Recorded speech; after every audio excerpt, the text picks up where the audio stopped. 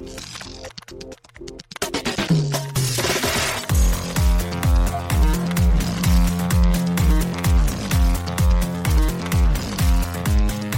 and welcome to Too Fast, Too Forever. There's all kinds of family, we chose this one. This is episode 46, Pit Stop, The Italian Job from 2003. I'm Joey Lewandowski. I'm Joe too, and this episode is brought to you by Mini Cooper, celebrating 60 years of driving. Over 60 years of motoring have added up to hundreds of innovations and checkered flags, millions of models on the road, legions of devoted fans, and one International Car of the Century award. Mini Cooper. Very fitting, very timely for this episode.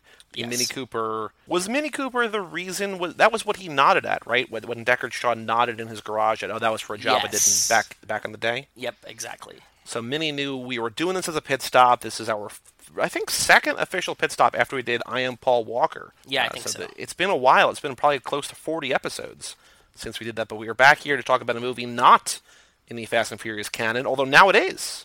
Now it's officially part of the backstory, which is weird and exciting, I guess. I don't know. It's very weird. I'm happy about it, though. You have Charlize and Jason Statham in this one, so it's really awesome to finally have this involved. You know, it felt adjacent for a while for them to, like, nod at it and be like, yeah, it's part of it. And the reminder, which we've talked about in the past, directed by F. Gary Gray, who directed Fate. So, again, bringing those two together, adding some extra poignancy to their scenes writers, in 8.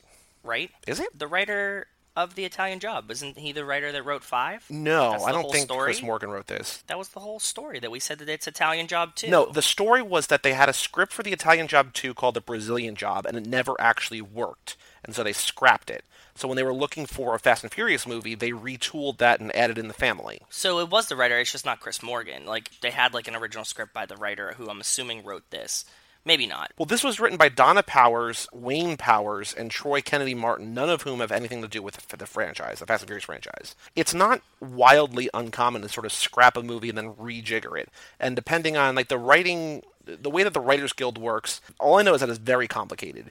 And if you have a certain amount of your work taken out, like, you could write, say, 40% of a movie or something, but you might not get credit based on X, Y, or Z. Like, it's a very archaic, weird system. That's weird, but, yeah. You know, the people who wrote the sequel, I don't know if it was these people or not. I don't know. But, okay. Yeah, but I don't think that there's a connection here, but it's not necessarily, it's not like Chris Morgan or whoever, like, it's not somebody from the Fastiverse wrote that. It's somebody else wrote the script for the second one, and then it was translated by Chris Morgan and whoever else, the writers team, into Fast 5. Yeah, it makes sense. So before we talk about The Italian Job, we're going to do our normal top-of-the-show activities, starting off with extracurricular activities. Joe, you went to Pittsburgh this past week, and what were you doing in Pittsburgh? I was doing one of my favorite things ever, and I think I talked about it last time. Pittsburgh has a mini golf bar crawl tournament. Well, that's weird that we both did bar crawls this past weekend. Oh, you did one too? That's cool. So yeah, so we went to Pittsburgh. You have a mini golf team. We dressed up as Steelers of the past, the shithead ones. I made use of all of my old Steelers jerseys. I had my Antonio Brown jersey on. I bleached my mustache. Played some mini golf, got really drunk. Got to see my parents. That was about it. But it was a good time because I like doing that. So. Did you fly like a butterfly, sting like AB? Yes, I did. We had not float. Too. Based on that sign, fly like a butterfly. I think he said "fly like a butterfly" in the first episode of Hard Knocks. Knocks. I think he messed up the quote, and then he was laughing at the guy. He was shit talking the guy in the crowd. Yeah. That would make sense. Anything else that you've done since we recorded Fate of the Furious with Gwyn Watkins? No, that was like the major thing because I went to do that. No, I was looking forward to that. I look forward to it every year. It's a blast. If you have the opportunity to do it, or you would like to join at some point, it's probably like one of my favorite drinking holidays of the year. Yeah, so my bar crawl was also athletically inclined, except actual athletics, sort of, as opposed to just... Mini golf's not actual athletics? I mean, if Little P can do mini golf in this movie, I'm not sure that's not necessarily athletic. Yeah. We did a bar trek, which was a cycling from bar to bar. We wound up biking about 15 miles on Saturday, Jesus. going from bar to bar. Did about 10 miles during the day, and then 5 back to the shop to drop off the bikes at night. Went to 7 or 8 bars, I think. We were raising money for a charity. I have the thing somewhere. It's like it was for suicide prevention awareness. Oh, cool. And so this was the same thing. I think I might have talked about last year for the bachelor party that I went to. My friend who lived in England for a couple of years, now lives in America again, has organized this 8 years now, eight of the last 10 years. He was over in England for a couple, didn't come back for a couple, but they just, everybody, there were probably about 40 people this year. We all went from bar to bar drinking, and we all had the same shirt on. And we ran into 2 other bar crawls while we were on the move. That's we cool. heard one employee at one of the stops telling us that they liked our shirts better than the other shirt. And my friend made the design. The guy who did, actually, my friend who made our art for this show did the design for the t-shirts, and he was there on Saturday. So it was a nice little compliment to him. That's cool. Yeah, definitely. Yeah, but it was like 8 bars over the span of probably about 12 hours. Is it like a big thing, or do you guys just do a bar crawl? Well, there were 40 of us. I mean, it's like there's like a Facebook group with like 800 people in it or something like that, and he puts it out to everybody. Like last year for his bachelor party, we probably had like 80 or more. Wow. Okay. But this year we had 40. So it's not like it's like a broader thing. It's just this is the weekend that we chose to do it. It was a That's beautiful cool. weekend Yeah. on Saturday. It was gorgeous weather. Not hot, sunny. It was wonderful. Couldn't ask for a better day to bike, and got to drink a bunch, see some friends. So that was a cool day. Yeah, amen. I did very similar, so I'm with you, brother. And then I've got I'm seeing some other friends this weekend that will report back on the Hobbs and Shaw episode next week. But yeah, so that's going to be cool. But that's not here, that's there. So we will talk about that later. Sounds good. A couple important news items have crossed my desk since we last recorded. Number one, as you're hearing this, it's too late, but the Fast and Furious movies are no longer on Netflix. The things Yeah, expired, things go away, things come, whatever. The first 3 movies which were on Netflix are no longer on Netflix. That sort of ties in hand with our Rabbit, but now not Rabbit Yeah. viewing Double experience. screwed, right? So we got to figure that out. I do want to point attention to that it's going to be Tuesday, September 24th will be the watch. We don't know how it's going to happen yet, but Tuesday, September 24th will be our Rabbit watch along, live chat, whatever you want to call it. Tuesday the 24th, probably around 9 or 10 Eastern, just to give West Coast people a chance to get home from work. Yeah, that'd be fine. So September 24th, we will give more details on what we're doing, how we're going to do it, where we're going to chat. Mark your calendars, Tuesday, 9/24. Yes. So, Joe, we have no new reviews this week. If you are listening and you have not gone onto iTunes or whatever your podcatcher of choice is, go on iTunes, please. Give us 5 stars. Write something nice or write something mean. I don't care, but just give us 5 stars. It helps with the algorithms and all that sort of fun stuff. Yep. If you don't listen on iTunes or the podcast app, whatever, and you want to leave us a review, send me a link to where it is, and I'll share that on there. Or if you want to do it silently, you can do that too. But, Joe, we Yeah. do have 3 emails tonight. 3 emails. Okay. I also do want to give shout out to Cassie Wilson, Jake Furr, Ben Milliman, and Nick Burris for supporting us on Patreon at Thank you, guys. TooFastTwoForever.com. Got some Yes. very exciting things coming up soon. So if you're interested in learning more, check out the Patreon at TooFastTwoForever.com. Joe, our first email tonight is from our friend up north, Justin Kleinman. Hello, Justin. Subject line, fresh off a vacation and finally seeing Hobbs and Shaw. Okay. Okay, it says Part 1, Hobbs and Shaw. I was obviously disappointed to learn that Hobbs and Shaw would open the day after I would be leaving out of the country for a vacation. More on that later. Okay. I made plans with my closest Fast and Furious friend to see the film upon my return. By last night, it had been taken from most of the theaters in the Twin Cities area, or been cut to Wow. 1 or 2 showings a day. That's a bad sign. We found a place nearby, and myself, my wife, and our friend had the screening to ourselves. But that's good. I will say, Serendipitous. I just bought a ticket to see it again on Tuesday night before we recorded with Mike. There's still multiple showings today. It's still in all the theaters by May. It just crossed this past weekend 600 million worldwide. It's Universal's biggest release of the year.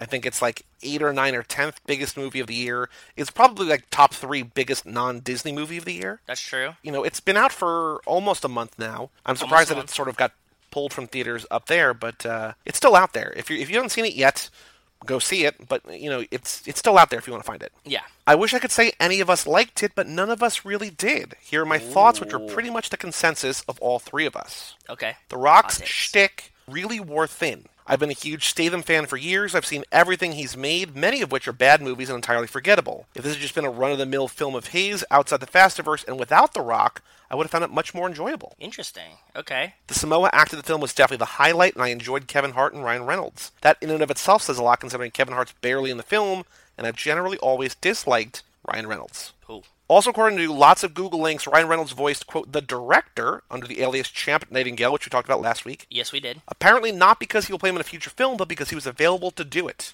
So that sort of answers our question that we had last week, that, it's not that he was sort of hiding because he had given himself that Aviation Gin review as Champ Nightingale, but just not to credit Ryan Reynolds in the credits, but to sort of credit someone, it makes sense. So it was his voice then? Is that what we're saying? That's what Justin says? Justin says. Again, I still hear Charlize in there, but I guess, I don't know. Yeah, it's modulated. Who knows? I've read that David Leitch and Chris Morgan have said they left Owen out to concentrate on the other characters, but it seemed distracting throughout the movie to never even mention him and then throw in the random, quote, "kill my brother" line. My friend said perhaps this film takes place a bit in the future with Owen being killed somewhere between F8 and this film. If that is the case, then somehow Hobbs' recast daughter appears to be getting younger. So Justin sent this email before our newest episode came out.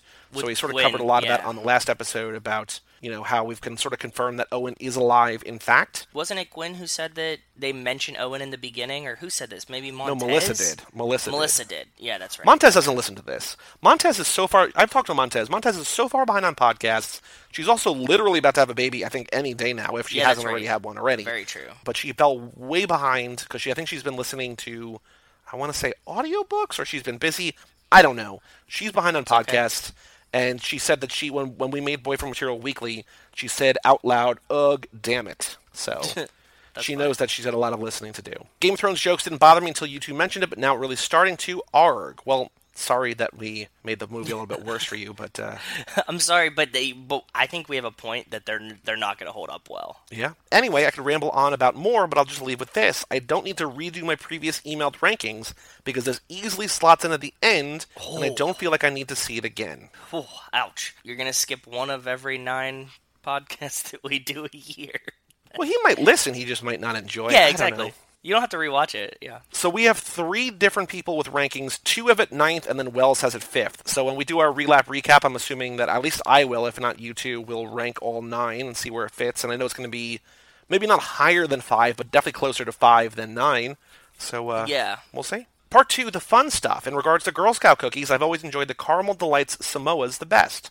I can easily just eat a whole sleeve. They were called the Samoan name when I was a kid in Minnesota, but made the Caramel Delight name change 10 or 15 years ago. Interesting. Aldi also sells a knockoff version year-round that I'll purchase from time to time. So not only Walmart. If you don't want to support Walmart, go to Aldi. Aldi also has a knockoff, so again... No, support the Girl Scouts. Well, they don't sell them all year round, do they?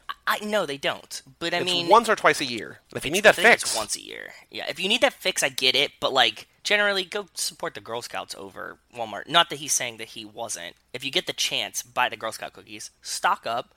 Make a little girl's day. Buy fucking 10 boxes of these at a way ridiculous overpriced price. And the boxes keep getting smaller for some reason. The cookies keep getting smaller every year to you. I don't support the Girl Scouts anymore because I can get them cheaper elsewhere. I just put a link in the Kakopa Pick chat. Justin sent a link of the from Delish.com. PSA Aldi sells copycat Girl Scout cookies all year long, and they taste just like the real thing. They're called just like caramel coconut fudge cookies, and it looks like a big pack. It looks like a huge pack. Wonder how much those cost. Jeez. Justin says, next, my vacation. I've attached a photo for the car guessing game. Maybe it would be best to just be shared with Joe, too, as a bonus, because he'll never guess it. He says, we traveled to Peru when this car was everywhere. It was one of the ugliest cars I've ever seen. The weird thing is none of them actually had a name on them. I had to ask around to figure it out. Everywhere you look, you see these cars, especially used as taxis.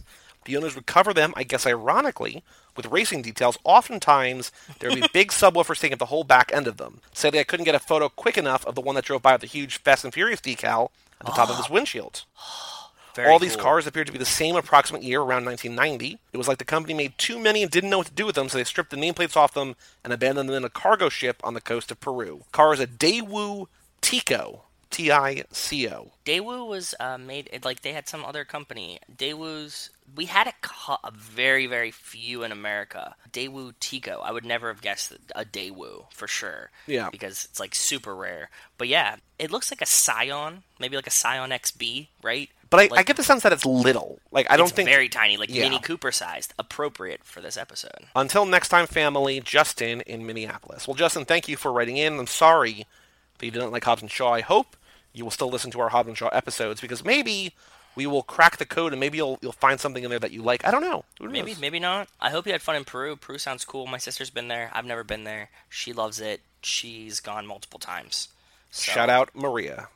Yeah, or not. All right, Joe, we've got 2 emails, both from Wes Hampton. First up, 7 Fast, 7 Furious, what up, fam? He says, I'm not sure if this will reach you before you record the next episode, but hopefully it does. You'll be getting 2 emails in one episode from me again, and no one wants that. And so I responded to him and I said, "Too late, Junior." And then he sent a gift back of Paul saying, "I almost had you." Perfect. Right off the top, I have to say that Kate was one of my favorite guests so far. She's into these movies at a level that I can definitely appreciate. I took so many notes about last episode, but I think I'll skip most of them so you don't have a 3+ hour episode on your hands. Okay. Suffice it to say that I had a lot of thoughts on her theories, and I actually agree with most of her opinions, even if I don't necessarily agree with her conclusions. Yeah. Hobbs and Shaw was a lot of fun, and I thoroughly enjoyed it, even with all the silly behind-the-scenes stuff. Anyway, here are my new episode observations. Kick 'em. First off, my first thought of Fury 7 is Paul Walker's goodbye. But aside from that, I always think about the house exploding in the beginning. It was so shocking and sad the first time. You talked about Vin Diesel plotting out future movies based on where he wanted to vacation. I can't say you're totally wrong, but I think a big part of them going to Cuba was to be the first major Hollywood film to shoot there after the border opened. Which makes sense. I agree. Kate said she liked Jason Statham as the straight man, but I disagree. After watching most of his movies, I can tell you he's more entertaining when he plays a somewhat comedic character. They maybe took it a little too far in Hobbs and Shaw, but him as just a grim fighting guy only works if the rest of the movie is really strong, like The Transporter. His characters in Lock, Stock, and Snatch, and even The Expendables are much more fun to watch. I still haven't seen Spy, but I've heard really good things. And this movie. Statham in Spy is like one of the funniest performances I've ever seen in any movie. He's so goddamn good. I can't wait to watch it. It's a Melissa McCarthy, Paul Feig movie, and he just plays basically a caricature of himself. Oh my god. Whenever we do a Jason Statham lap, we're definitely sliding in Spy because I cannot express my love for it enough. I think The Contenders already did an episode on that. So Wes, if you listen, or if you watch the movie and want to listen to a podcast about it before we get to it, Tobin and Island covered that over on The Contenders. Very cool. Speaking of Shaw, I think people forget that while his methods are different and he clearly has a different moral compass than Dom, Deckard didn't really do anything different than Dom tries to do. Dom's family takes out Owen, so Deckard takes out Han, so Dom tries to take out Deckard. We know a bit more of his backstory now, and they're trying to make him sympathetic, which I think might be a mistake, but as long as he stays out of the way of the family, it shouldn't matter. I love Han as much as anyone, but I can't fault Deckard for doing what he did. I'm not saying he should ever be totally forgiven, but they were all messed around by Cypher, and he helped out Dom when he could. To that point, though, I don't think he would have made a big deal out of making amends. That doesn't really fit with his character. And I agree with you. Like I said, we do want justice for Han, for sure, but he was just looking out for his family, too. So if you look at it from the bigger picture, like, I'm hurt that Han's gone, and of course justice for Han, but, like, do you really fault him? You can't, because Dom's doing the same thing. How many random strangers in the street does Dom kill, for whatever reasons, because they were trying to fuck with, part of the family? We talk a lot about how Dom's not necessarily a good guy, like the family are morally ambiguous, and I feel like Deckard is painted as the villain, but he's not. I mean, he is the villain, but he's not a villain. Everyone is the hero of their own story, right? And, like, if you had someone take out your brother, like, that's how a movie starts. Like, a bad guy takes out your brother, and you go after his family, right? Like, that's the movie. It's just a reversal of where we are. If you saw the movie from Statham's perspective, it would be, like, a completely different movie. Dom would be the bad guy, and Statham would just be, like, trying to get vengeance. He'd be like John Wick of Fast and the Furious or something. Yeah, absolutely. Right? Except instead of a dog, it's Owen. Yeah, exactly. The car jump in Dubai was so silly, and I'm actually not crazy about that stunt just because it's so over the top. It's like one step over the line for me. However, I do love the first jump out of the first building. They include what has to be a video game reference with them basically doing a rocket jump when Deckard fires an RPG at them. Do you remember the rocket jumps in Halo when, like, you had to get up higher and you, like, jump once and then you could shoot a rocket down as you were on the way up and it would sort of propel you up? Do you remember doing that or no? Yeah, vaguely. When you said it, yes, not before you said it, but I remember now. Was it to get to, like, places you needed to get to, or was it to get to places you weren't supposed to be on? It was both, but I think it was, like, getting there via ways that you were not supposed to necessarily, like, sort of shortcutty ways, or I think kind of escaping. I completely forgot it was a thing until Wes mentioned it, but I remember being able to do it every once in a while, but not consistently. Yeah, because you'd blow yourself up. I remember this too now that you say that. There's also there's a game called Celeste, which is like an indie game for the Xbox One and definitely for the PS4. That game is like brutally hard. Like it's hard enough, and then there's B-sides which are even harder, and then there's C-sides which are even harder still. And this sounds terrible. And like halfway through or 3/4 of the way through the B-sides, so you've been playing this game for like 10 hours, doing all these different like stages, and they introduce a thing where like if you basically jump at a wall, you can sort of jump off the wall for a boost.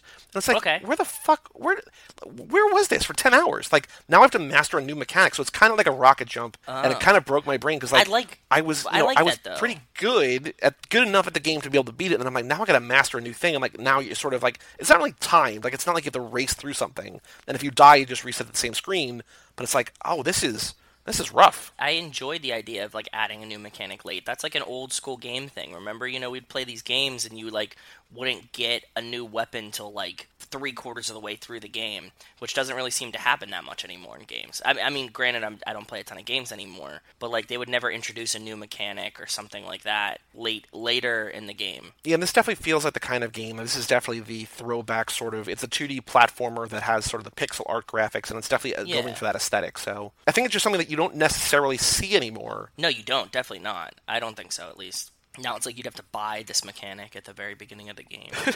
As for the rewrites due to Paul Walker's death, I don't know the specifics, but Kate had a lot of good theories about that. I do know that Jordana Brewster talked about how they hadn't filmed a lot of the more emotional scenes yet. I know the phone call near the end was altered and cut together with old dialogue. Which totally lends to Kate's theory. I agree. You guys started wondering about the timeline again, and let me warn you, that way lies madness, you my friends. It makes no sense, but Kate brought up some great theories that make the inconsistencies at least make sense.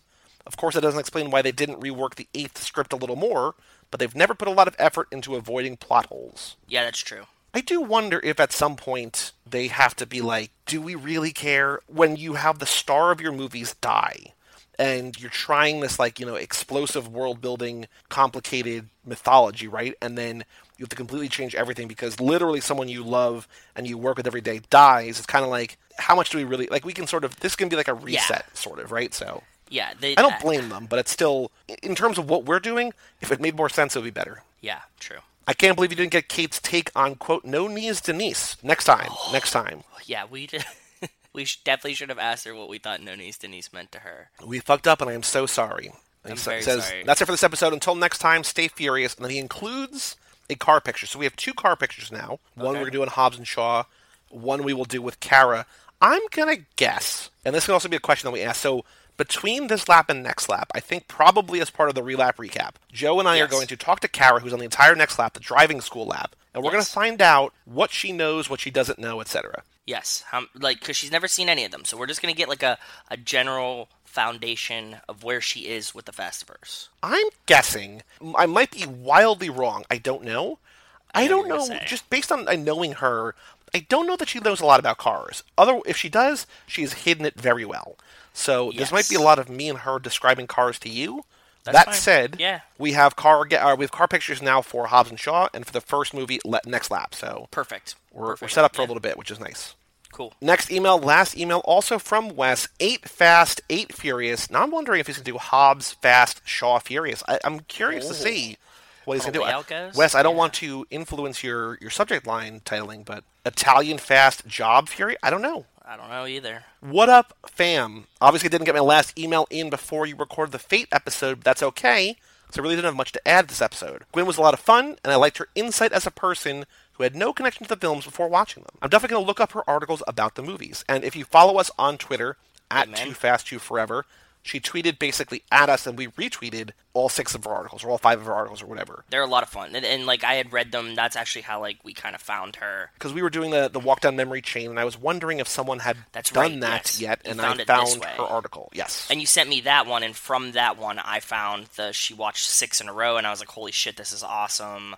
Yes. Here are my very brief new episode observations. My first thought when I think of Fate is Dom driving backwards in the burning car at the end of the Cuban Mile. It was so ridiculous, and we were laughing the whole time in the theater. Yeah, it's a great scene. You talked about Giselle not being named in F4, but I'm almost positive she's never named in F5 either. When they do the building the team montage, they don't actually say anybody's names, they just talk about what the roles they needed to fill. Could be wrong, but I'm pretty sure Giselle doesn't get named till F6. I don't think this is the case, but wouldn't it be terrible if she didn't get named until Mia asks, "Where's Giselle?" at the very end of the movie?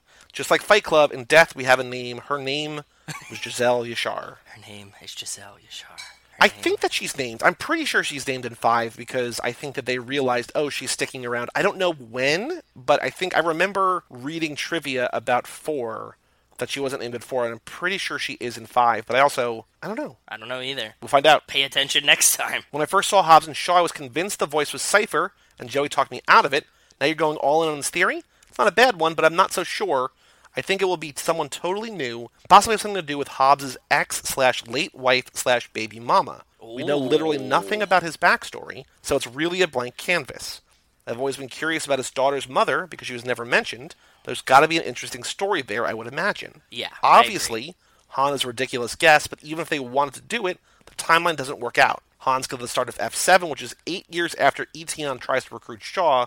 He turns them down, gets burned, and he kills, quote-unquote, kills Brixton. Oh, So there goes that theory. All right, unfortunately. We're never one to not rewrite history, right? So Yeah. Like, I mean, we unkilled Han. And Letty, for that matter, so... As far as Ramsey's name goes, I can't figure out where the name Megan comes from. It's on the FNF wiki, but I don't see it credited anywhere. It's definitely possible it shows up on a screen somewhere, but I can't find any reference to it. I seriously doubt Ramsey is her last name. Ramsey is her hacker pseudonym, and most people don't use their real last names as their online personas, especially if they're doing stuff that's likely to get them arrested or kidnapped. At least that's how I always interpreted it, which is a very good point. Wes a secret hacker? That he knows all this hackerness? Yeah, but I'm sure if he's a secret hacker, it's like TMNT, Cross Stitch, FNF, Wizard. 1. Yeah. Like, Automancer. Yeah. That's all for this week. No car picture since I sent one in my last email that didn't make it in time. Until next week, stay furious, Wes. Thank you for the email, Wes. We're still trying to figure out the voice thing. I have some new theories in this movie now. You know, just wild theories. So we're going to keep tracking it until they give us a fucking answer in 2 years. So yeah. So, Joe, let us now go to the Fast and Furious Minute. Minute 13, a minute I dubbed Edwin Knows. He knows, for sure. My baby. But I ain't cutting her loose tonight. Why not? Nah, it's because I'm going legit, homie. I'm trying to get on the Naira circuit. You heard about that? Oh, hell yeah. Yeah. So what? What's up with you, man? I'm just waiting for Toretto. Shit, better get in line. It's yours? Yeah, I'm standing next to it. That's funny. You know, Edwin happens to know a few things. And one of the things Edwin knows is, it's not how you stand by your car. It's how you race your car. You better learn that.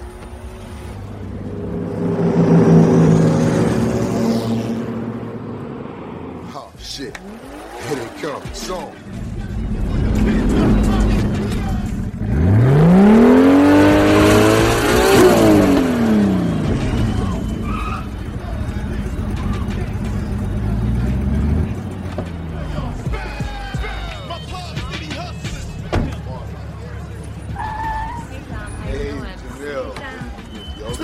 This is not necessarily a downer of a minute, but I think if we did a power rankings of the minutes, this would definitely be closer to 13 than it would be to 1 so far. Yeah, this is close to the bottom. I mean, like, it's another building minute, you know? Like, we're about to hit some fire-ass ones, right? We're about to hit some race ones. This one was, like, not a lot. As you heard in the minute that we just played the audio of, Edwin comes over and talks to Ja Rule. Edwin, he refers to himself as Edwin in the third person. Third persons, yeah. And I think that it's funny, but it's also like, well, who are you? Like, he's just like, Edwin knows. And while it's like funny and sort of an interesting character development trait that he describes himself in the third person, we don't know who this person is. He's like this, maybe the 8th person we've talked to in this world, and he's like, Edwin this, Edwin that. It's like, well, who's Edwin? Like, it doesn't feel like it fits and also doesn't sort of fit. Maybe that was like a Ja Rule character trait. Like, remember we were talking to Gwen and she's like, Tyrese's improv technique is to take his shirt off and eat?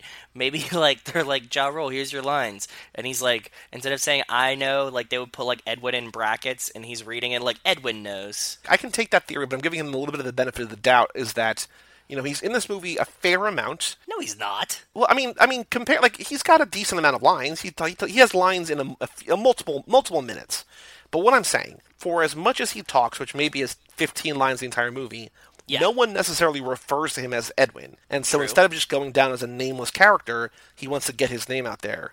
But I don't know how you do that unless he's like, hi, my name's Edwin, is this your car? Like, that doesn't necessarily work, so. Like Hector. Like, my name's Hector, I got a last name too, but I can't pronounce it. Yeah, exactly. And then after they speak, Dom and his crew appear. Dom gets out, asks a girl what sounds like something like, what have you been doing, yoga? To some girl named Jamil, maybe? Oh. Because he's talking to two honeys as Letty gets out of her car, but I don't know. For us, that was like right at the end of the minute, and the way that you cropped them, it was hard for me to distinguish. I'm so sorry. No, it's not your fault. It's just like, you know, it just fell right in the middle of that thing. So, like, I need context from the end to go back to... But there is something in the dialogue that you pointed out that you sort of did a little bit of digging on that is important to note. Yes. Hector says he's trying to get on the Naira circuit. I was wondering if this was Naira, N-Y-R-A, or N-I-R-A, or what. It sounded like Naira to me, so I started looking up Naira Circuit. Yep. And I found an article, that like a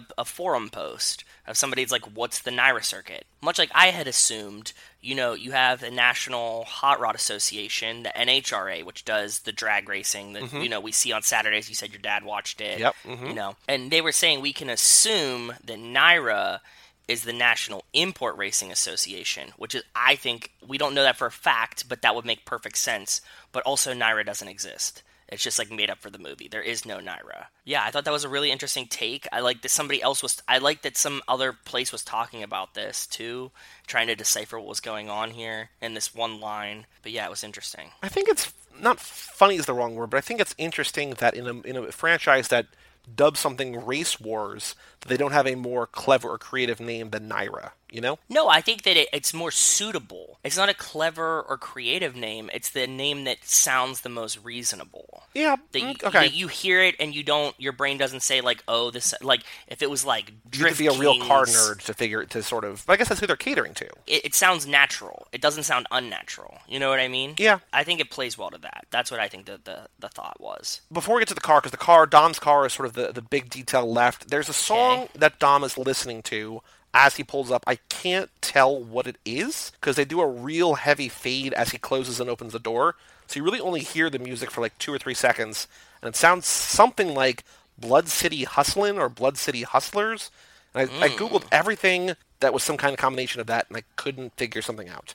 So if you know what that song is, let us know, family@cageclub.me. I could have done a little bit more digging in terms of seeing if anybody else had asked that question, but I was searching for Googling the lyrics, trying to find out, and I couldn't nail it. So maybe in the next minute we'll hear more of it and it'll be easier to decipher. But in that car that he pulls up in, what is it? Hit us with it. This is actually really cool, and I have like a little side story to tell about this too. It's a 93 Mazda RX-7, the FD. The FD is significant because I didn't tell you, but I would like to do this for some pit stops in a lap coming up. But I was rewatching Initial D. That's a movie, right? No, it's a cartoon. It's like an anime that's like 6 seasons long. Oh, okay. It was, I forget when it was. Maybe it was in the 80s that Initial D came out. Let me check. 98. Okay, so Initial D came out in 98. There's also a movie, I think a Chinese movie called Initial D from 2005 about drift racing. That's what the anime is. So it's based on the series. Yes. Okay. So this would be before, we got Fast and the Furious, before we got Tokyo Drift for sure, that we have a whole anime that was about drifting. So this would actually be like the first American crossover into drifting, I would say. And the whole point of that was, in Initial D, they refer to all the cars as like their body style types and stuff like that. An 8.6 and like an FD, an FC. And they call all the cars this. Very early on in the series, the one kid is like, what are you guys talking about? Like, and they're like, no, that's what we meant by like what we're saying this. Like, how did you not know? And he's like, well, if you just call it that, like, I won't know what the cars are. So anyways, I think that it's a lot of fun, Initial D, and we should watch it and do it for a thing. But it was funny that I was just watching Initial D, and they, we're talking about the FD was coming down, like one of the main... Have you seen the entire show before? Like, was this the first time you'd seen it, or you had seen it before? I'd seen it as a kid, but, like, only pieces. Like, this is the first time I remember anything about it. Gotcha, like, I okay. remember the idea of, like, them drifting and stuff like that, but, like, I have, like, it's almost like a Power Rangers kind of memory to me. I know what the Power Rangers are. If you asked me to, like, describe anybody that they fought, I couldn't do it. You know what I mean? Yeah, like, putties, but even then, like, I remember watching some of Initial D, but, like, never... It was, like, very loose. Like, it doesn't make any sense to me. Like, I don't remember any of it. Okay. So this is, like, the first time I was paying attention. Gotcha. So he's driving an FD. He's driving an FD. License plate... 4 CBD, hilarious, CBD's big news lately. Of course. 626, that's his license plate number. And I caught 2 stickers on it. The most obvious one is the Veilside sticker on the back. Do you know what Veilside is? Nope. It's the body kit company that makes these like wacky fun time body kits for the RX-7. It's a Japanese company. Okay. On the driver's side door, he is number 3, which is very interesting. Like, why would Dom not be number 1? Why is he number 3? 3 letters in Dom. Oh. That's almost certainly not the case, but maybe. No, because it's 03 too. You know what I mean? So like that's his racing number. I can only assume that it's his dad's racing number, right? But why we would not know this, not have this? don't know. It doesn't make any sense to me. They just don't put a number on it. Yeah, some random lot boy picked 3 and slapped it on this one. All I know is that next minute we're going to have Brian have to convince Dom to let him in the race, right? So Yep. This is going to be a very exciting minute next. This one, again, set up, build up, payoff. Set up, build up to the payoff for next minute. But we're getting there. We're getting there. Yes. Joe, let's take a quick break. Not bring anybody in. There's no guest tonight, but let's take a quick break. Come back to talk about The Italian Job.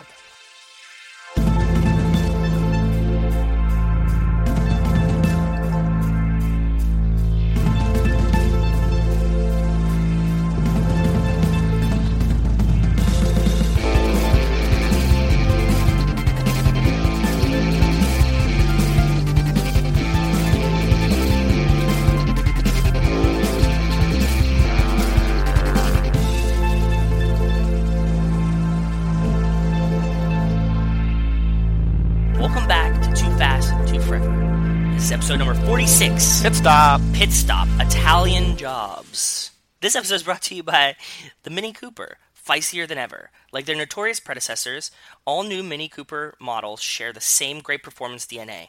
Updated with modern performance features and a committed passion for racing, the Mini Motorsport teams are once again taking tracks, or in the case of the World Rally Championship and Dakar Challenge, dirt roads and deserts, by storm. Thank you, Mini Cooper. Did you ever watch Dakar? Do you know what it is? No. It's like a desert rally cross that they do. Okay. It's really cool. They have it on TV sometimes. I think it's on Fox Sports. Cool. We watched a bunch of it before. But you can do it, like, they do motorcycles, rally cars, and then they do, like, trucks. Like, Okay. box trucks. And it's just like this desert rally, and there's like water. It's wild. You know what I mean? It's essentially like a free for all. Yeah. Like there's like giant puddles and shit, and people get like stuck and like fall off their bikes and like. I like that. I'm into that. That's cool. Yeah, it's like more. It's not a track. You know what I mean? So they're racing, and they do many segments. It's kind of like a Tour de France. Like, you know, you do like this so many miles. It's like Rowdy stretch Sparks that from day. Supercross. No. Oh, it's not, Not like at all. that? Okay. No, it's not like that. I'm just saying, like, you know, it's like multiple days. You do like one end to the other end. You Gotcha. know what I mean? Okay, Like, you're doing- yeah. Is that sort of like the kind of thing that Hunter S. Thompson was doing, like in Fear and Loathing, when he is that, or is that something different? Kind of, but I think that he was on like a dirt track that was like an oval. Like I Okay. think they were doing like a in the desert. It would be like the new iteration of that maybe. Gotcha. But Okay. it's more of a straight line. It's not like a circle. You're not doing laps. That's Okay. what I was saying. Gotcha. Yeah. Okay. So The Italian Job, 2003, directed by F. Gary Gray. I was telling you all along that I was worried to watch this again, because when we watched this, I actually wanted to look up when we did this for Charlize, we did this, the Watch the Throne podcast. Yeah. Would you give it on Letterboxd? I want to find the date. So we did this April 2018. Okay. So Not this was super long ago. This was the It under same 2 years. month that we did Fast Five for the first time. So I think that I didn't really have Fast Five burned into my brain the same way it is now. This movie is so it's sort of, it's not bad Fast Five, but like it's proto Fast Five. Like there's It so is. much Yeah. of that, the Brazilian Job, that is this movie almost exactly. So when I watched it, the reason I was worried to watch this, because when I watched Go it for ahead. Charlize, and you watch the movie from her perspective, this movie is teeming with sexism. Like, it is her character. It is. It's bad. I agree. Mark Wahlberg walks in on her in her hotel room, and she's like, He not doesn't even leave. aware. He like creepily stays there. She has to be the sex object. She has to be like the one who like lures Edward Norton out on the date. At the very end of the movie, everybody gets their happy ending, and her happy ending is she gets to be Mark Wahlberg's happy ending. Like, there's everything about her character is so It's- terribly sexist. And I agree. depressing. And I gave it, back then I gave it 2 stars out of 5. Today I bumped that up to Okay. 2.5. So I went from being bad to just okay, because if you don't really focus on that, and you sort of just are only looking at how she could be Cypher and Handsome Rob could Yes. be Deckard, it's a little bit better. I still don't think it's a good movie. I think it's too I love slow, it. and I think that there's not enough exciting things until the very end, but it's better than it was. I still, like, I didn't hate watching it, but I'm not going to be itching to watch it again anytime soon. That's fair. I really like this movie. We've talked about it before. I think it's a lot of fun. I like heist movies. It's just a fun time movie. The first time I saw it, we went to the theater. We wanted to go see Terminator 3. And our friend's mom bought us tickets to Terminator 3. And when we got to the place, like, you know, because you had to have, like, an adult buy the tickets. Yep. But she wasn't going to go see the movie with us. And we got to, like, the ticket pooling guy. He's like, okay, where's your adult? And we're like, well, you know, she bought the tickets for us. Like, that's how we're going in. And he's like, no, I can't let you see the movie, you know, without an adult. And we were like, fuck, like, this really sucks. And he's like, well, just go change him. Like, Italian Job's about to start. And we're like, oh, damn it. But, you know, your kids, like, you were dropped off at the movie theater. Yep. So we're like, okay. So we go get tickets to the Italian Job. We were, like, kind of bumming. And, like, we get to the thing, and he's like, trust me, this is a better movie anyways. And, what? I'm trying to enter your mind as a 13, 14-year-old. Yeah. So we're kind of disappointed. We went to go see the Italian Job, and we loved it. We were like, this is so much fun, right? Like, you saw, like, as a 13-year-old, you're like, this is a fun movie. It's geared up for kids that are, you know, in that age. Sure. Like, if you're a 13-year-old boy that likes cars that can't drive yet, this would be so much fun. That's how I saw it the first time, and, like, I was like, wow, I really liked it. Rachel likes heist movies. She had never seen it before, so in the past 2 years, probably because you brought it up for Charlize, I was like, oh, the Italian Job, I really love this movie, and she had never seen it before. We watched it with her, and she was like, I fucking love it. This is great. She didn't remember any of it, so when we watched it again last night, she was like, holy shit. She was, like, surprised by stuff. I watched it again. I like it, but it's way different, and I hope, and I'm glad that what you said is, like, when I was talking to you, I was like, watching it for the movie or watching it for Charlize is a completely different experience to watching it to see how Handsome Rob could be Shaw and how Charlize could become Cypher at any given moment. That's my one big bummer about this, is that's What? why we watch this, how we watched it, and there's so much Charlize because she's the female lead here, but there's not a ton of Handsome Rob. Like, I was sort of, I didn't remember how much he had been, because I've only seen this movie, I think, before today, maybe twice in its entirety. Yeah. Like, once way back in the day, and then once, you know, a year and a half ago or whatever. The most recent one I watched just for Charlize, I knew she was in it a bunch, but I was sort of thinking that Handsome Rob is in it more. He's not. But even in the crew, he's like he would be like last build in the crew, right? Because there's like Seth Green, who's got more screen time, Mos Def, who's got more screen time, and Handsome Rob is just sort of like bring up the rear, kind of. He would be kind of like maybe the Tej-ish. I mean, like, he's not Tej. Clearly, Seth Green is Tej, right? Mirrored-wise. But I think that he would be like Tej kind of billing. Like, he would be, like, near the bottom, screen time equivalency. Because what's interesting about this movie is that Statham and Charlize, I think, both started acting around the same time, both around the mid-90s. Statham's first two movies had been Lock, Stock, and then Snatch, which Wes wrote about, and they're both great. This is his maybe 9th or 10th movie, if even that. Actually, there's a couple in there. There's a video game and a video short, so maybe his 7th or 8th movie. But he'd already done The Transporter by then. The year before was Transporter, so he was already a name, sort of, right? Charlize started out in 95 as a featured extra in Children of the Corn 3. This was her 20th movie, though. So she had been in so much more in those 8 years than Statham had been in, like, the 6 or 7 years. So, makes sense, yeah. You know, I guess it makes more sense that she's in this so much more, even though they started at the same kind of time, but she just sort of took off a little bit earlier, mostly because I think that, considering how sort of sexist Hollywood can be, I think there's just also not a lot of women that they give parts to, and when you have someone who can act and who is beautiful and blah, blah, blah, blah, blah, they're going to find places for you, as opposed to Jason Statham, who, like, there's a lot of action movies, star, but to become notable, you sort of have to, like, prove yourself, I think, probably a couple more times. True. I agree. Yeah. I also do want to point out that this came out the same year as Too Fast, and the fact that there's boat races. It did. We saw them both the same summer. Yeah, we did. Boat races, I think it's just kind of funny that, like, it fits, because I was like, oh, they would sort of fit with Tej and with Suki down in Miami. That's really funny that you brought this up, because I actually saw Italian Job and Too Fast with the same two friends that summer. Like, we saw both of these. Do you remember movies. Which one you liked more? Probably. I think I really liked Too Fast more. Okay. And my 13-year-old self would have said Italian Job was a much better film, but I liked Too Fast more because I liked that Ludacris was in it. Gotcha. And also, you know, I liked Fast and the Furious, so I would have been like, yeah, I liked it better, but, like, Italian Job is definitely a classic. It will be a classic.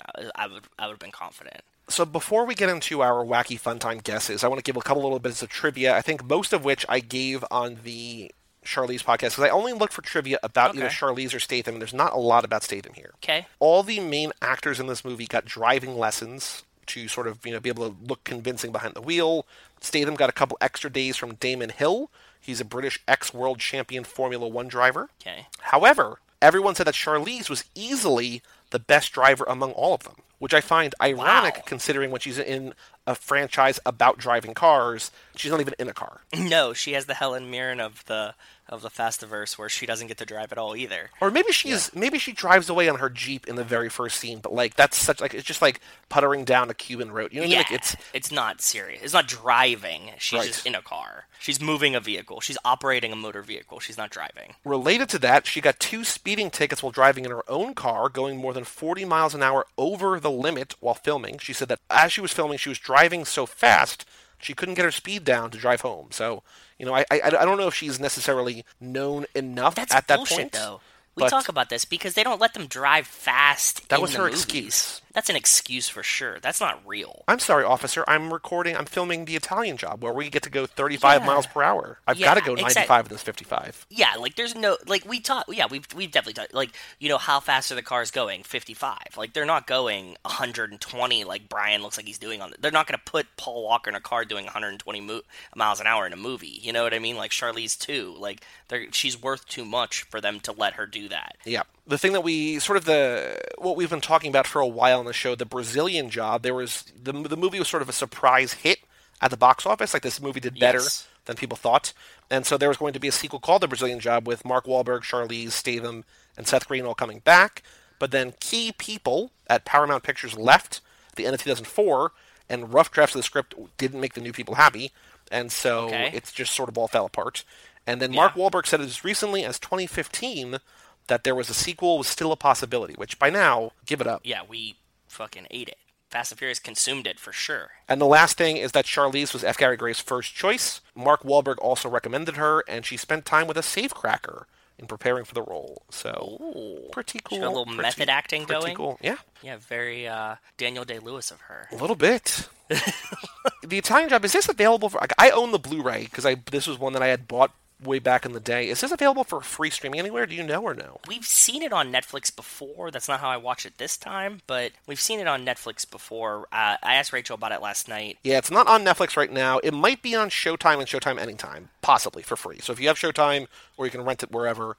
We're not going to necessarily do a full movie breakdown because it's not really what this podcast is about. Yeah, I do want to talk about specifically about the two characters. So hit us with your theory. If you have a big one, however you want to start, what do you want to talk about in relation to these two characters? I'm going to start just on the top. This is just a really overview. The first thing I noticed, because I'm watching for Charlize, and she answers the phone, she says, "Daddy," and I was like, man, if they made this movie today, we would definitely not assume she was talking to her father when she answered that phone. And this could take a wildly different turn. Yeah. That was just my first Charlize words, first Charlize thoughts. I was just like, we've really fucked up that word, haven't we? Also, how demeaning is it that your first word on screen in a movie is daddy as a grown-ass woman?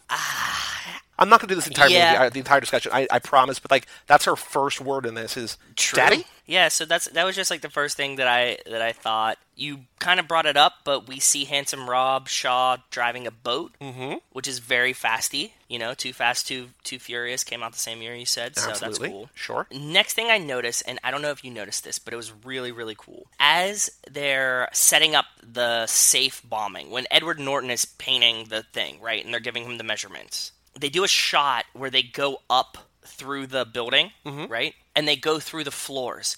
And to me, it was very reminiscent of when we follow the gas through an engine or the NOS through an engine in Fast and the Furious. Yeah. And I was like, wow. So I don't know if now this is more prevalent in movies that came out around this time. Obviously, like Fast and the Furious did this first in the first Fast and the Furious, but to see it in both movies was very interesting to me. I was like, wow, this is really, really weird. When I think of that kind of shot, I think about the opening to Fight Club of them traveling through the garbage can. And the synapses, your brain synapses. Yeah. Like it just sort of like I think it was sort of a little bit cheesy, corny. Like this is done. It's a little bit better, but it's still in that realm, in that era. We're able to do this on a computer, but it's not necessarily flawless, but it still looks cool. Yes. The next thing. A very Shaw moment. They successfully steal the gold bars from the gangsters. The first thing they do is all drink a bottle of champagne. Got a champagne problem. Got a little bit of a champagne problem there. And we saw the whole champagne sequence in Hobbs and Shaw. So, like, I'm just, like, trying to see ways that he could be. And Handsome Rob is, like, very much Shaw. So they ask him what he wants to buy, and he's like, the only thing I can think of right now is naked girls and leather seats. which pretty much describes the Fast and the Furious. Yeah. It's half-naked women and leather seats, all through the franchise. Yeah, for sure. I'm just thinking about, like, naked seats or naked bodies sticking to leather, uncomfortable stickiness. But, yeah. Have you ever had leather seats in your car? No, for that reason. Like, I just don't like it. It's too hot. I don't want that. That's not a sign of luxury to me. It's not. It's really, really bad. But in a lot of new cars, if you have leather seats, they have cooling seats. Okay. So it'll blow air through it. Like Rachel's parents have a car that has leather seats and has cooling in the seats, and it's a very nice little breeziness going there. So when it's hot, it's actually very, very nice. And from what I hear, the air blows so strongly it'll blow a girl's clothes clean off. Yeah. So, which, by the way, when the end of this movie, Napster, Seth Green, he has the speakers that are so loud that they blow a girl's clothes off. If that was true, wouldn't she be, like, irreparably deaf as well? That's what I thought, too. Because the whole time I'm thinking, like, I listen to my TV so loud because I'm deaf. But if you had sound waves that high, this would be like a lawsuit of how deaf she got. It might actually kill her. Much. It might actually, like, rupture eardrums. But I also think it would kill, like, Seth Green and, like, maybe other people in that building, too. Like, it would be so loud. He's in an apartment.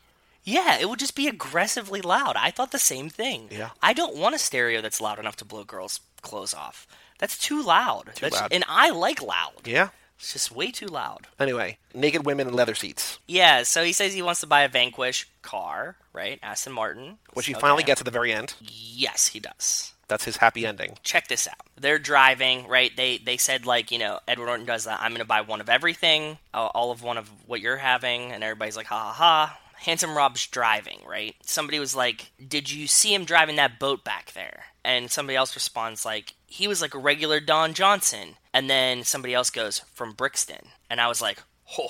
Whoa. Yes. But they're talking about Don Johnson probably from Miami Vice, right? Yeah. They're saying he was like Don Johnson from Miami Vice, but he's from Brixton, the city Brixton. Mind blown. And I had to rewind it 4 times because Rachel kept talking over the Brixton part. And I was like, no, he says Don Johnson. She's like, yeah, he says Don Johnson. I'm like, no, wait, I just want to hear the next part.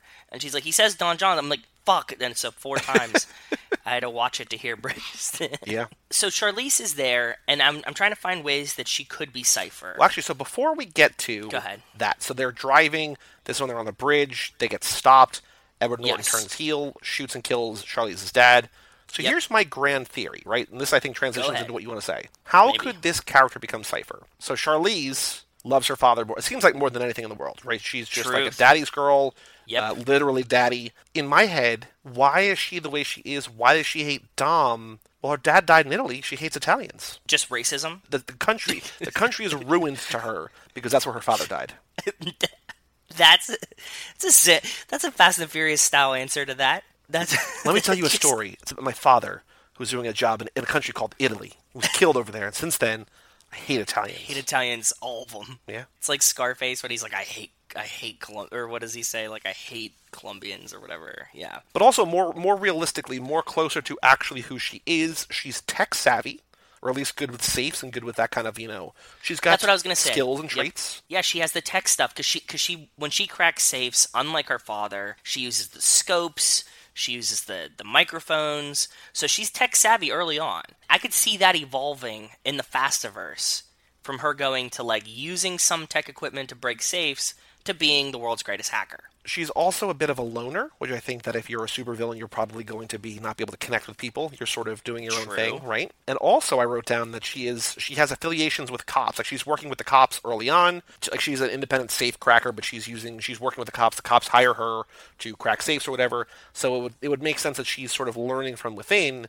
to then apply that knowledge on how to sort of evade them, elude them, and beat them. And so I'm gonna skip through, like, my notes in the order that they're in that follows the movie and start talking about the Charlize, like, my grand Charlize theories. Yep. One of them is in cracking the safe and stealing the money back, she gets her first little taste of crime. And that is the spark that when she realized that she can break bad and become a thief, that's like the itch that she scratches.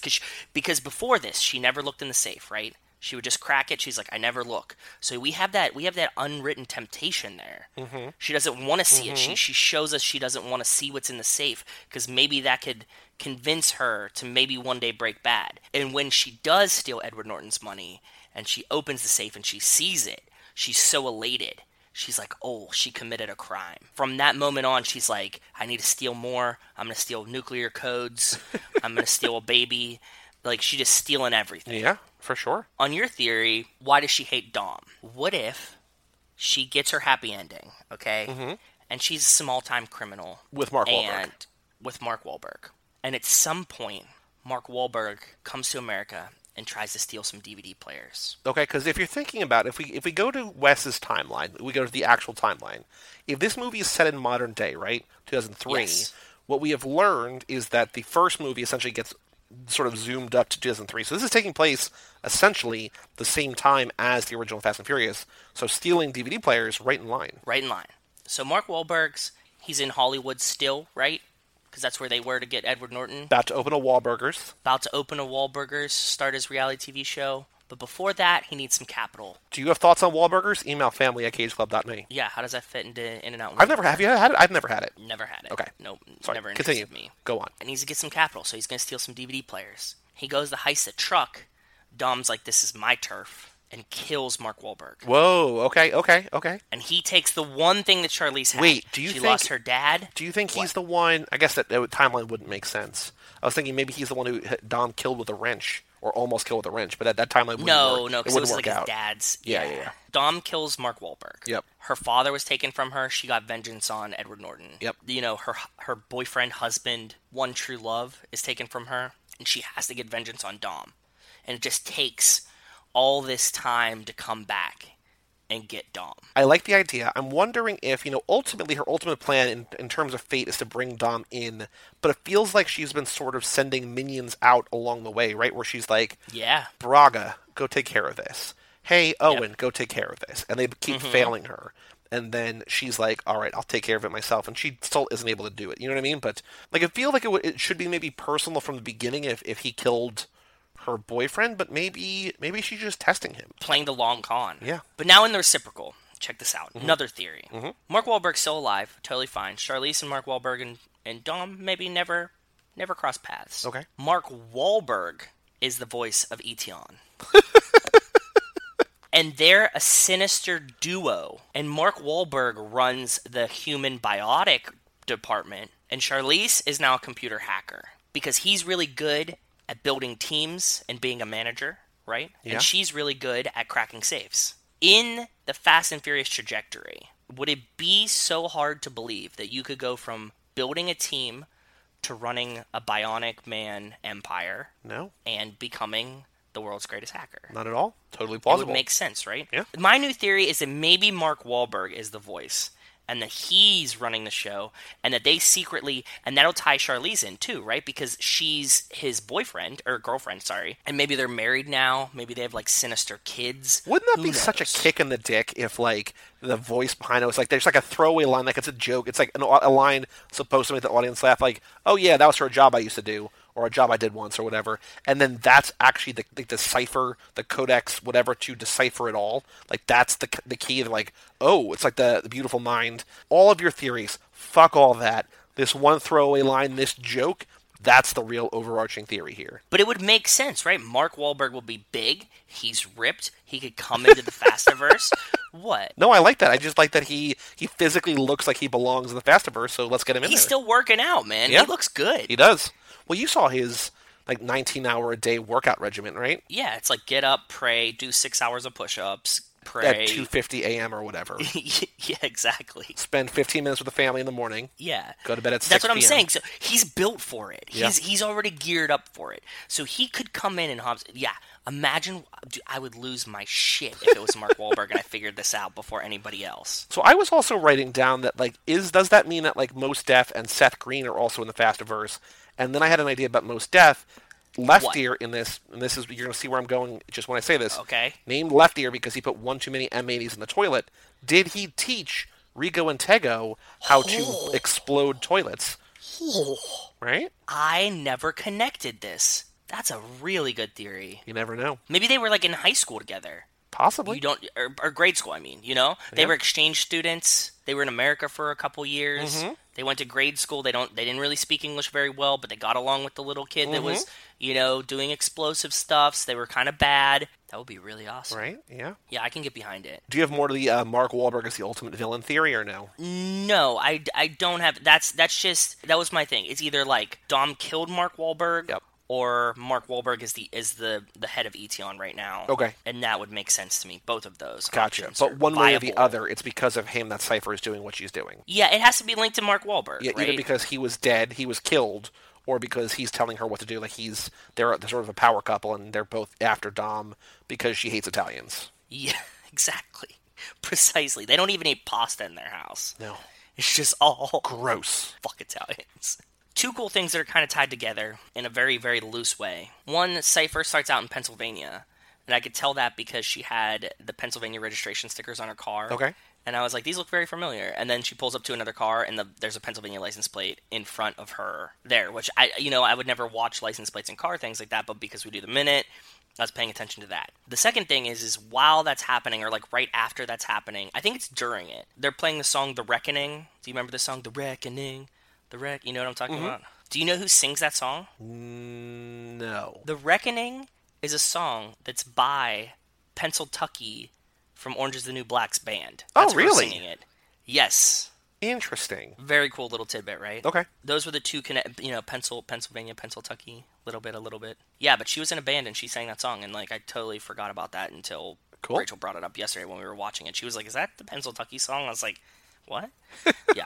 In this one, we get Shaw playing basketball. Handsome Rob is playing basketball with Mark Wahlberg. Sure. Yep. Very interesting. We don't see a lot of sports in the Fast and Furiouses. They're never playing any sports. Well, Braga is at the driving range in 4, which is why when Skinny Yes. Pete or Little Pete was at the mini golf thing, I was like, oh, there's a connection there. I was also That's what I was thinking too. talking about Little Pete, that when he says, I learned never to mess with Mother Nature, mothers-in-law, or mother freaking Ukrainians, that like he definitely should have gotten the fuck in this movie. He should have said that should have been the one use of it there, right? Should have been the one use of it. It also seems like that line is ADR'd over. It does I seem think like he did- 80-yard, right? Like he said Yes. he actually cursed. Yeah. So he's at the driving range, and I was like, oh, very Braga of him, right? Mm-hmm. Like, this is exactly what we thought, just like you said. But I also thought, how similar is this to the man with the bear paw in Tokyo Drift? Ooh, yeah. Like, the very large man, Sean is kind of nervous about it. You also have... You're entering into where Mos he feels Def. comfortable, right? Like they're in his element. They need to go talk to him. Maybe they're not collecting money, but they're trying to collect the goods that they need. Mos Def almost gets tossed out, right? Like, he irritates him. And I think they kind of actually look similar. I mean, not ethnicity-wise, but size-wise, tattoo-wise, stuff like this. I was like, oh, this is a very, very mirroring scene, although it's in two separate places. I can see it. Yeah. Yeah, so I was thinking that when I was watching that with Little Pete. Then we get, like, a nice bang, bang, bang scenes of Fast and the Furious, right? Okay. From there... Well, before that is them test driving the minis, which is basically them trying to evade the cameras in Fast Yes. 5. Like, they set up once again. Yep. Imagine this is the same 1,000%. universe. They set up once again the, like, indoor... This is an indoor route, but the outdoor route for Fast 5, the Braga's money, they set that up to sort of time themselves in a virtual environment. Yes, to see how fast they could get through it, how much time they need, whatever. Yeah, exactly. Right before that, we get a shot of an LA truck yard, which is very reminiscent of the first one. Yeah. Like the very, very first scene, the opening scene of the LA truck yard. The longest runaway chase, which Handsome Rob's driving down the highway, reminiscent of OJ, but we get a lot of highway chases. World's including longest into- runaway instead of world's longest runway. That's what I called it, yeah. Yep. The world's longest runaway chase. And we do get a plane runway in this. Mm-hmm. We see the plane shot. I also said that at the end of this, just like in Fast and Furious 6, there's a helicopter blazing through a city, just like they do in Fast and Furious 6. Exactly. The recurring theme of helicopters that we get through the through line through both of these Yep. is incredible. And it's like helicopters flying in places they shouldn't be, doing helicopter maneuvers that only expert helicopter pilots could probably do, are both incredible. Like, this is something that you don't really... People try to keep helicopters not under bridges or driving down the street firing at cars right next to them. It's a very interesting thing. I only have one other comparison between this and the Fastiverse, is that, Go ahead. like Reyes after they steal the one money, they steal like one bit of his money, they burn it or whatever.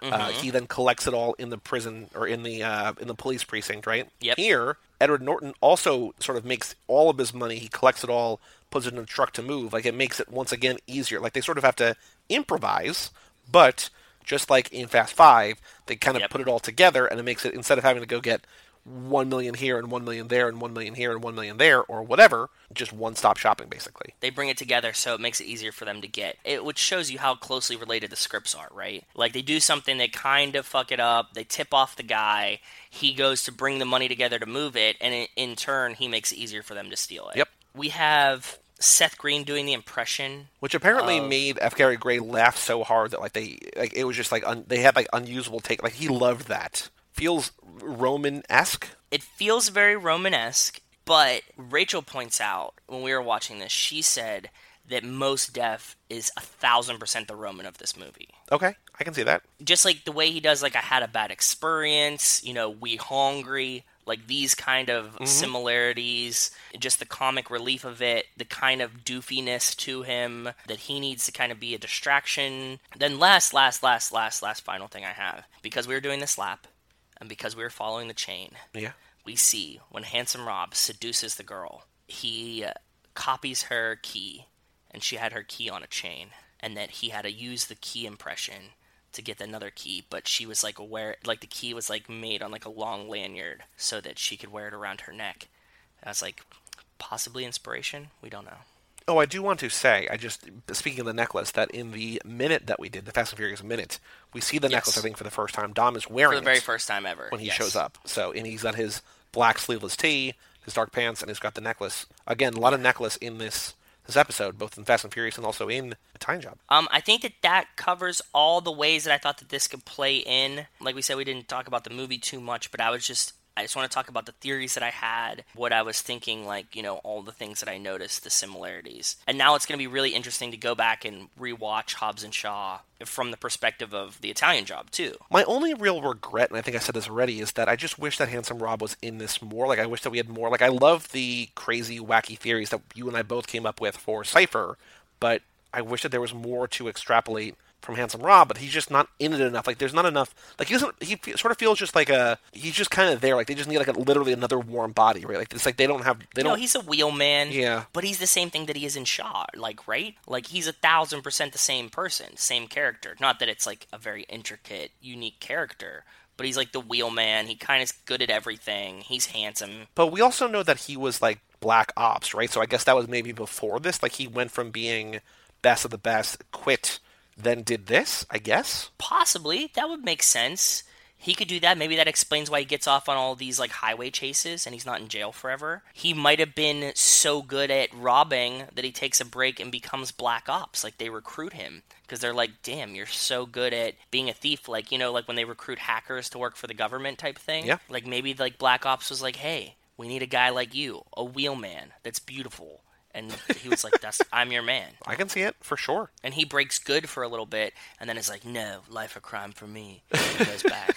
Next week, we will be going back once again, tapping into that Hobbs and Shaw well, bringing on the Mikester of the Ride-Along Lap to talk about Hobbs and Shaw. So get excited for that. And then we've got some exciting stuff planned over the next handful of weeks. A bunch of bonus episodes coming your way, especially, You Are My Lifespan. I'm so excited for You Are My Lifespan. We're getting closer and closer and closer. The relap recap, and then kicking off the next lap, which will be our driving school lap. So, very exciting stuff coming up on Too Fast, Too Forever. Any other thoughts, Joe, about the Italian Job or this episode? Are you ready to close up and come back next week for Hobbs and Shaw? If you listen to this and you saw Hobbs and Shaw and you like the Fastiverse, go back and rewatch it and just like pay attention and try to do the same thing. It was an enjoyable experience for me. So you would say you did not have a bad experience? I did not have a bad experience at all. Yeah, if you have thoughts, if you have other theories about how Handsome Rob becomes Shaw or Stella becomes Cypher, similar, different spellings, but similar sounds, email family@cageclub.me, let us know. Check out Too Fast, Too Forever for our Patreon. Leave us a review if you want us to be found by more people. Just say hi. I mean, we know that you're listening. We love that you write in. If you have not written in yet, we would love to hear from you. We would love to hear your rankings of the 9 movies. If for fun, I'm not going to keep track of this, but if you want to put the Italian Job in the list of rankings, do that too. Whatever you want to do. But yeah, family@cageclub.me. Email us and let us know. For all things Too Fast, Too Forever, you can go to cageclub.me, facebook.com/TooFastTooForever, or at TooFastTooForever on Twitter and Instagram. Email us, family@cageclub.me. Check out our Patreon page at TooFastTooForever.com. And come back next week for the Ride Along continues. The resurgence of the Ride Along resurrected with Mike, the Mikester Manzi. Third ride's a charm. Third ride's a charm. I'm Joey Lewandowski. I'm Joe too. And we'll see you next week for Hobbs and Shaw right here on Too Fast, Too Forever.